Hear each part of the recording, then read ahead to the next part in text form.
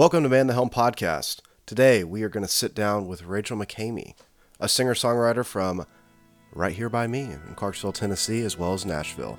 So let's get to it.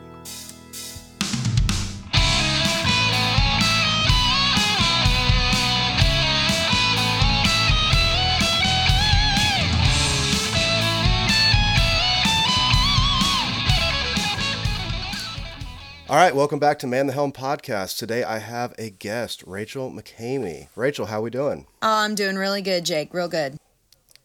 Well, I appreciate you coming on. You're actually the first guest that I've had on here. Oh, that's awesome. So, I first met you, I believe, when you opened up for a band that I was playing in. I'm pretty sure. I don't think we met before that. I think so, actually. Yeah, because I saw you playing lead guitar in Lights Out, right? Yeah. So I'm kind of a little bit ignorant, though, because that's like the first time I saw you. I saw you playing around town, but I didn't really get to see you play. So to start this off, I want to know your backstory. Let's get into how you got into this crazy world of singer-songwriter musicianship stuff. Well, I'll be real with you. My journey, I think, is different from a lot of people in the sense that the singer-songwriter world and the acoustic guitar kind of world was actually more forced on me than it was organic. I remember I was 11, 12 years old, something like that, and it was about to be my birthday, and they said, "What do you want for your birthday?" I said, "Bass lessons. I want to play the bass guitar." And so they said, "Guess who's getting guitar lessons?" And then that's how I started playing guitar. But I get it, and I understand why they did it, because they wanted me to be able to play solo gigs on my own. It was either acoustic guitar or piano, and my father had expressed that to me before. It's been really nice. My journey has been really nice because everybody has supported me in my journey because I grew up in a world of music. My dad is a professional drummer. My mom she originally moved to Nashville to pursue country music, and that's how I was born in Nashville. So it's just the music family all the way around gives you a lot of support. And I'm trying to think. Is that awesome. Kind of what you were looking for? Oh yeah, absolutely. So you got your acoustic guitar. You wanted bass lessons, which I will say you are a phenomenal bass player. The occasional times that we've gotten to play together, and you were playing bass. But so you started playing acoustic guitar. When did you start to really have a passion for songwriting? I know you said it was kind of forced on you, but when I've seen you play and perform and some of the songs that you've written, it doesn't feel forced. It feels like you really kind of came into your own with that, at least from my perspective. Okay, well, I should probably specify that because it makes it seem like my parents are just horrible people. That's not what I mean at all. No. Yeah. What I mean is they guided me into the professional musician world, and that part was them guiding me as far as learning cover songs, learning like a 3-hour minimum set, giving me acoustic guitar lessons. That was them making sure that I always had a job playing music. And for that, I'm forever grateful. The part that definitely wasn't forced was the singer-songwriter world. That I definitely came up with on my own. And I started writing songs.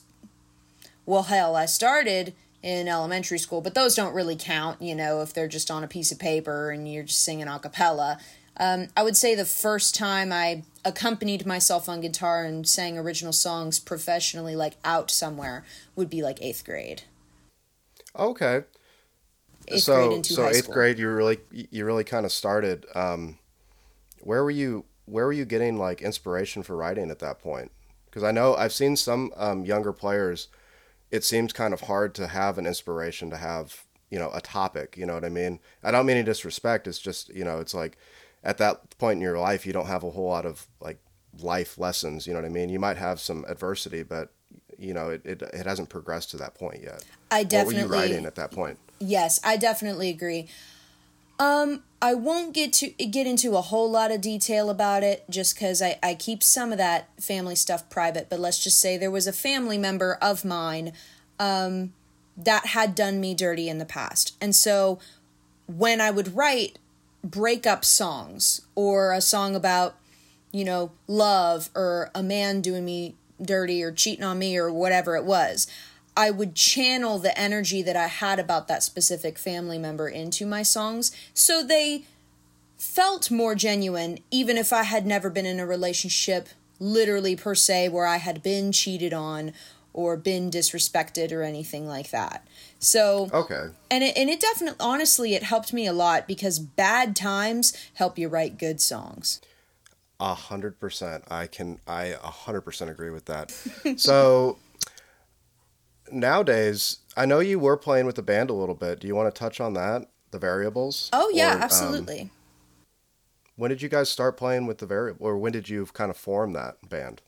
Well, we started and we were in it for about a year and a half. Basically, the story was that the guitar player was in a previous band, and there was some, you know how it is, just stupid, petty drama, right? That Yep. got him basically excluded from the band. And it was just, boys will be boys, I guess. They were young boys, and so they kicked him out of this band for pretty much no apparent reason other than thinking they would have more connections with a different guitar player, more musical, more musical accolades through this other person. So then he comes to me and he just says, this band was everything that I ever wanted, and I need a band. And I thought, well, I've always wanted to be in a band. I've always wanted to play bass. Never got the chance to, just because I've always done solo stuff. And that's how we formed a band. And funny enough, the drummer that we had in our band actually came from that same band had rejected him as a drummer. They were like, nah, he's too jazz. We want more of a hard rock metal style. He's too jazz. But we embraced his jazz drumming. Darius Dawson is the drummer's name, and he's one of the better drummers I've ever played with. He's just amazing.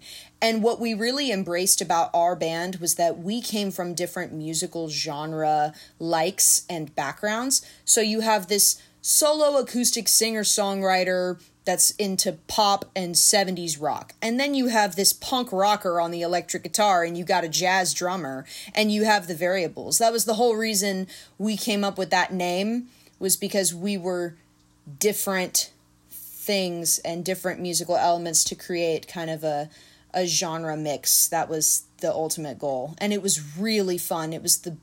I loved being in that band. It was a great excuse for me to learn how to play the bass.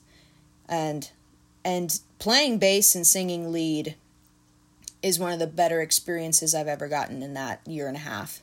So, Yeah, I always kind of wondered about that name, but that makes perfect sense now. I was watching through a few old videos, a few of them at the Revel House when you guys played, and that was one of the first things. Unfortunately, I never got to see you guys play live when you were in that band, but that was one of the things I noticed right off the bat. That drummer was phenomenal. absolutely. And I couldn't put my finger on it, but now the jazz background comes like that.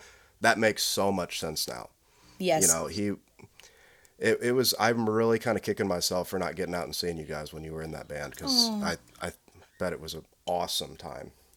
So what are you up to here recently? When did you get out of the variables, and what have you been up to ever since? Well, we ended up disbanding in August, and I won't get into any of the details about that, of course, but you know how it is. You know, you got to move on and do different things. The guitar player ended up moving to Ohio, this, that, and the third. So we ended up doing that, and I've lost my question. Oh my goodness. What was the question? I'm sorry. Oh, you're fine. You're fine. So, what did you, so you stopped in August of 2021? Yes. So actually Yeah, okay. pretty recently here. And I've been doing solo stuff ever since. I've been wanting to get into a lot more band projects lately. I just haven't had the time. Most of my energy, to be completely honest with you, has been music education, because I am actually completing my bachelor's degree in choral education. I hope to teach high school one day in the public sector. So I have been finishing up my degree, and a lot of it has been, I did a formal classical recital, if you will, in the fall that I spent a lot of my energies on. And in the spring, I've been spending a lot of my energy student teaching. I was in high school in January through March, and now I'm with some elementary schoolers right now, and it's a good thing they're cute. Because they're little stinkers. Awesome. Well, yeah. Yeah, they're little stinkers. As far as music performance goes, I perform at least twice a week, which is really nice. And a lot of them are in the local Clarksville area. Some of my favorite places to play: Beach Haven Winery, Kings Bluff Brewery. There was another recent brewery that just got back to me. Places like Rebel House. And I love all those places. I'm thankful that Clarksville took me under their wing, for sure. Oh, and Mickey's. Oh, Mickey's yeah. Downtown. That's another one. Mm-hmm. Yes, they took me under their wing, for sure. Absolutely. So I want to kind of get back to the music education part to it. I'm just curious, how important do you think that is as like having a basis not only in the performance aspect, which you're pretty awesome at, but the formal education aspect of it as well, as far as being a singer, songwriter, or just a musician in general? Like, how important do you think that is for people to maybe not have like a full-on degree, but at least a basic understanding of that sort of thing? I might not understand. I might not be following your question. Are you saying how important is it for somebody that performs to be in the education field, or? Oh, no. Just having, so I'm assuming that I'm kind of trying to take your degree and kind of narrow it down a little bit to a specific thing of understanding the aspects of music as a musician. So maybe the nerdy stuff like the theory and the composition part, because I know you're going to learn how to teach. I see. But being a performer, how important is it, or just a musician in general? I see. How important is it to be classically trained as a musician? Exactly. Okay. I'm following now. Yes, I understand. This might be an unpopular opinion from the education world. I might get some unpopular opinions. I might get some side eyes and head turns and things like that. But the reason why I am classically trained is because I wanted to be a choral director one day, and I wanted to be an educator one day. That is my reason to be classically trained. If my only goal was performance, I would have never gone to college. I think in the performance world, I can actually give you a perfect example of this, because my guitar teacher was one of the better guitar players I had ever seen. He had a master's degree in guitar performance, and he could read anything you put in front of him and just play the shit out of it. I don't know if you're using expletives in your in your podcast. No, you're good. Yes, he was absolutely amazing. But there were certain areas like stage presence or posture or networking or improvisation where he seemed to fall short, and a lot of times he was not hired for music performance. And I think the biggest reason for that is because, just like I said, in music performance, there's things that are a lot more important. I think you might be able to read charts, but you don't necessarily have to read sheet music. I think it's much more important to improvise things on the fly, and not a lot of classically trained musicians know how to improvise. They look at the sheet music and they just go by that. I think it's so important in the music world to learn how to do both, improvise and compose. So I guess to shorten the answer, I would say I don't think it's that important for my music performance world to be classically trained. For my songwriting world and composing, I think it was important, because I've been able to come up with cool harmonies using music theory, or go into the studio and understand what it is that I'm composing. That has helped me a lot. And obviously in the education world for sure. But in performance, being able to, the song selection's everything. As long as you sing the songs that people like and it's catchy and they can clap on 2 and 4 to it and dance, that's all you need. Yeah, I'd 100% agree. I've always tried to have I've never tried to be really awesome at one thing. I've tried to be really, really good at a lot of things. And that's what I was kind of curious about your take about, the classically trained part and the live performance part, because it seems like everybody, at least that I've met, they're really, really good at one thing in particular. You know what I mean? But then all of a sudden, like, I've seen it time and time again when I played with phenomenal players where they get on a stage and next thing you know, they're all stiff and they don't know what to do. And it's just like, oh, I don't know what to do with my hands now, even though they're phenomenal musicians. It's crazy. So yeah, that's an awesome answer because I mean, it's not your, like you said, it's not your goal. You know, that's not why you went to school. I've met a few people that's why they went to school and then they suffer in the live performance aspect of it. You know Absolutely. What I mean? And caveating to your other thing too of having to stick yourself into one genre, I think that's one of the biggest mistakes that musicians make. Are you a rock singer? Are you a country singer? Are you a pop singer? I'm a singer. And I think the most important thing in order to network with the right people, in order to get more gigs too, because if you only sing one genre of music, you are only going to appeal to one form of audience. I think one of the things as a musician, as from my musical performance world that I'm most proud of, is the fact that I take song selections from multiple different decades, multiple different genres, so that I'm pleasing everyone in the audience at least once. And exactly. I think that's something that if I had to say what stands me out from everyone else, I would say that's it. If I can go from Queen to Destiny's Child to Blake Shelton to the Beatles, I'm very proud of that. Yeah, the few times that I've gotten to the opportunity to come see you guys play live with your solo stuff playing, it's always throws me for a loop because, you know, it's like it goes from... And it's not a bad thing. I'm not saying it's a bad thing at all, but it just goes from this, I don't know, like you said, a 70s pop band all the way up to a top 40 hit. And I'm just like, whoa, where did that come from? And it's awesome. I really appreciate it every time I see artists doing that and performers doing that. It shows such an unbelievable amount of skill to do that too. Because like you said, people like to, you know, keep their genre so specific that that's all they do, and they just kind of start to limit themselves when they do that. You know what I mean? Especially if you're a musician, because then you're just learning one set of little tricks and tips that you can do on that instrument. You're not, you know, that, and you know just as well as I do that music is it's so broad, and you could find anything that you could try to play. So with the gigs that you're doing now, you're mostly doing cover stuff, correct? Mostly, yes. And I actually refrain from doing originals because I get scared that they're going to be turned off by a song that they don't know.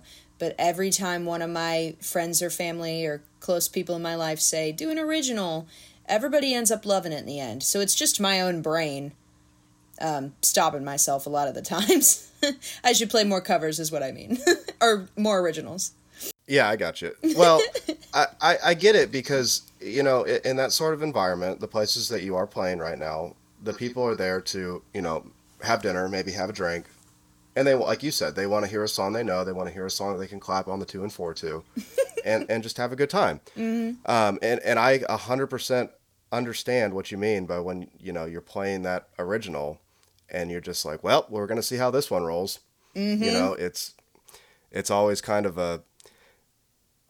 your heart almost drops to the bottom of your stomach right when you start playing that first chord because you're just like, I don't know what these people are going to think about this. Half the time I don't even tell them it's an original.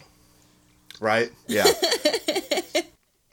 But have you been writing a lot lately, or are you just kind of sticking to school and doing the occasional cover gig performance a couple times a week? Well, unfortunately, something had to give with regards to writing because I've been pursuing a lot of my education passions right now.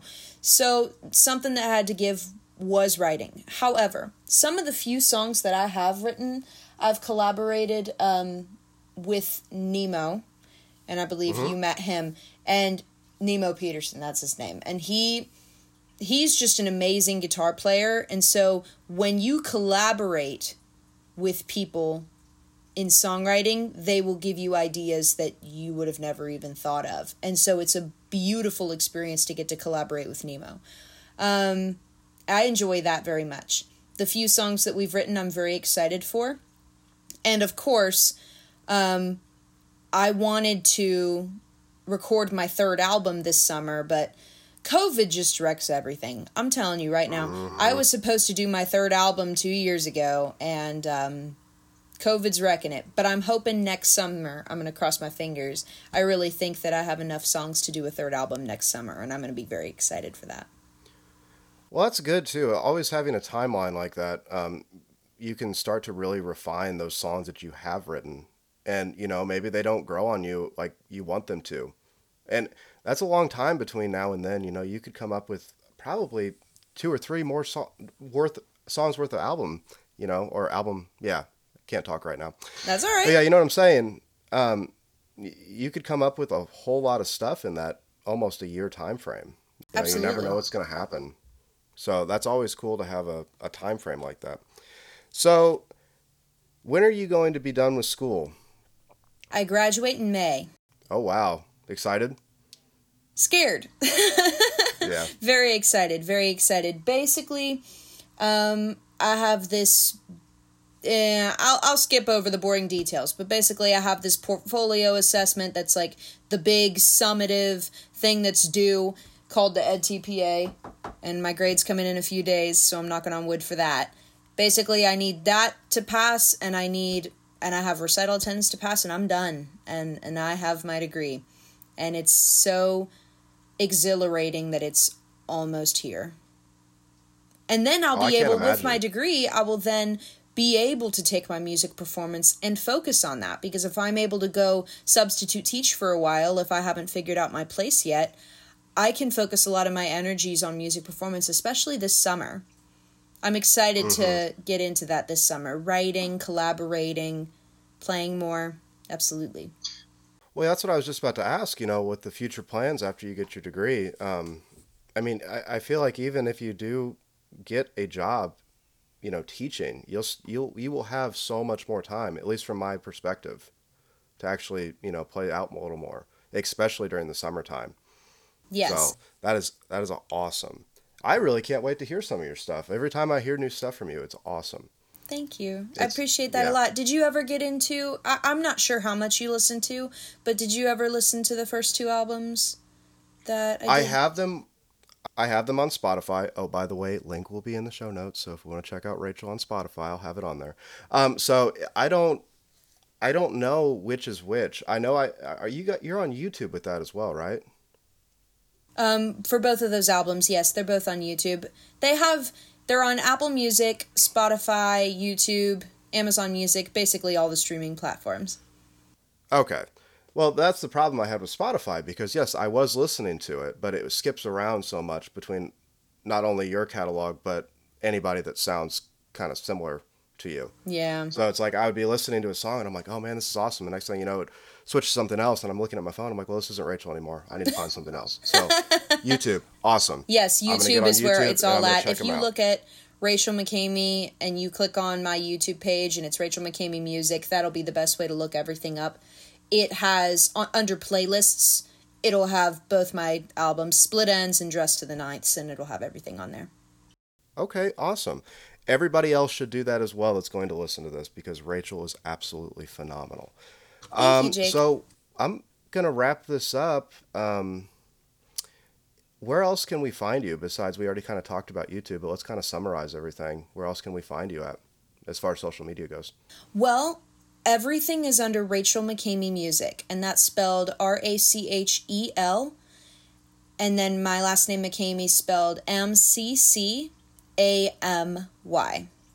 And that'll get you basically everywhere, because I'm lucky that my last name's not anything super normal like Johnson or Smith. Right. So it usually pops, one of the first things that pops up, it's awesome. Yes, my website is rachelmccamy.com, and if you search Rachel McCamy Music, my best places to look for any short clips of me singing are Facebook and Instagram. Instagram has a lot of my looper covers that I'll do. Sometimes I'll do a cappella covers with my looper, and I have a lot of those on there. And YouTube has a lot of my fuller covers. And, of course, my original music, like I said, is on Apple Music, Spotify, YouTube, Amazon Music, and all of that good stuff. I thought you would laugh at that as a guitar player, my second album's pun there. Why do you say that? Well, it's called Dressed to the Ninths. Mm-hmm. And the Oh, idea. I'm sorry. Yeah. Way over my head. I got it. I got it. We're good now. Nice. I figured. Well, there were a lot of 9 chords in the album, so I figured it'd be funny. Yeah. Well, now I'm going to laugh about it even more when I listen to it later. Oh, I'm glad. So I'm going to link all of that stuff in the show notes. So if you guys want to check out anything from Rachel, all of that will be linked down below. Anything you want to close with? Any shout outs you want to give? Anybody you want to thank? Well, sure. I want to thank my high school choir teacher, John Hilton. And I want to thank my mentor teachers, Michael Johnson and Christina Arturi, for helping me in the education world. For the performance world, I want to thank my mom and dad because they helped me through everything. My mom was very much a saleswoman and helped me with the stage presence stuff, and my dad was very into music theory and helped me with the classical side of it. I would be nowhere without the resources that were given to me, my lessons, my education. I would be nowhere without that, and I want to thank them both. So, there you go. Awesome. Well, for Rachel, this is Jake, and we will see you guys next week on Man the Helm podcast. Take it easy. Sweet. Bye, y'all.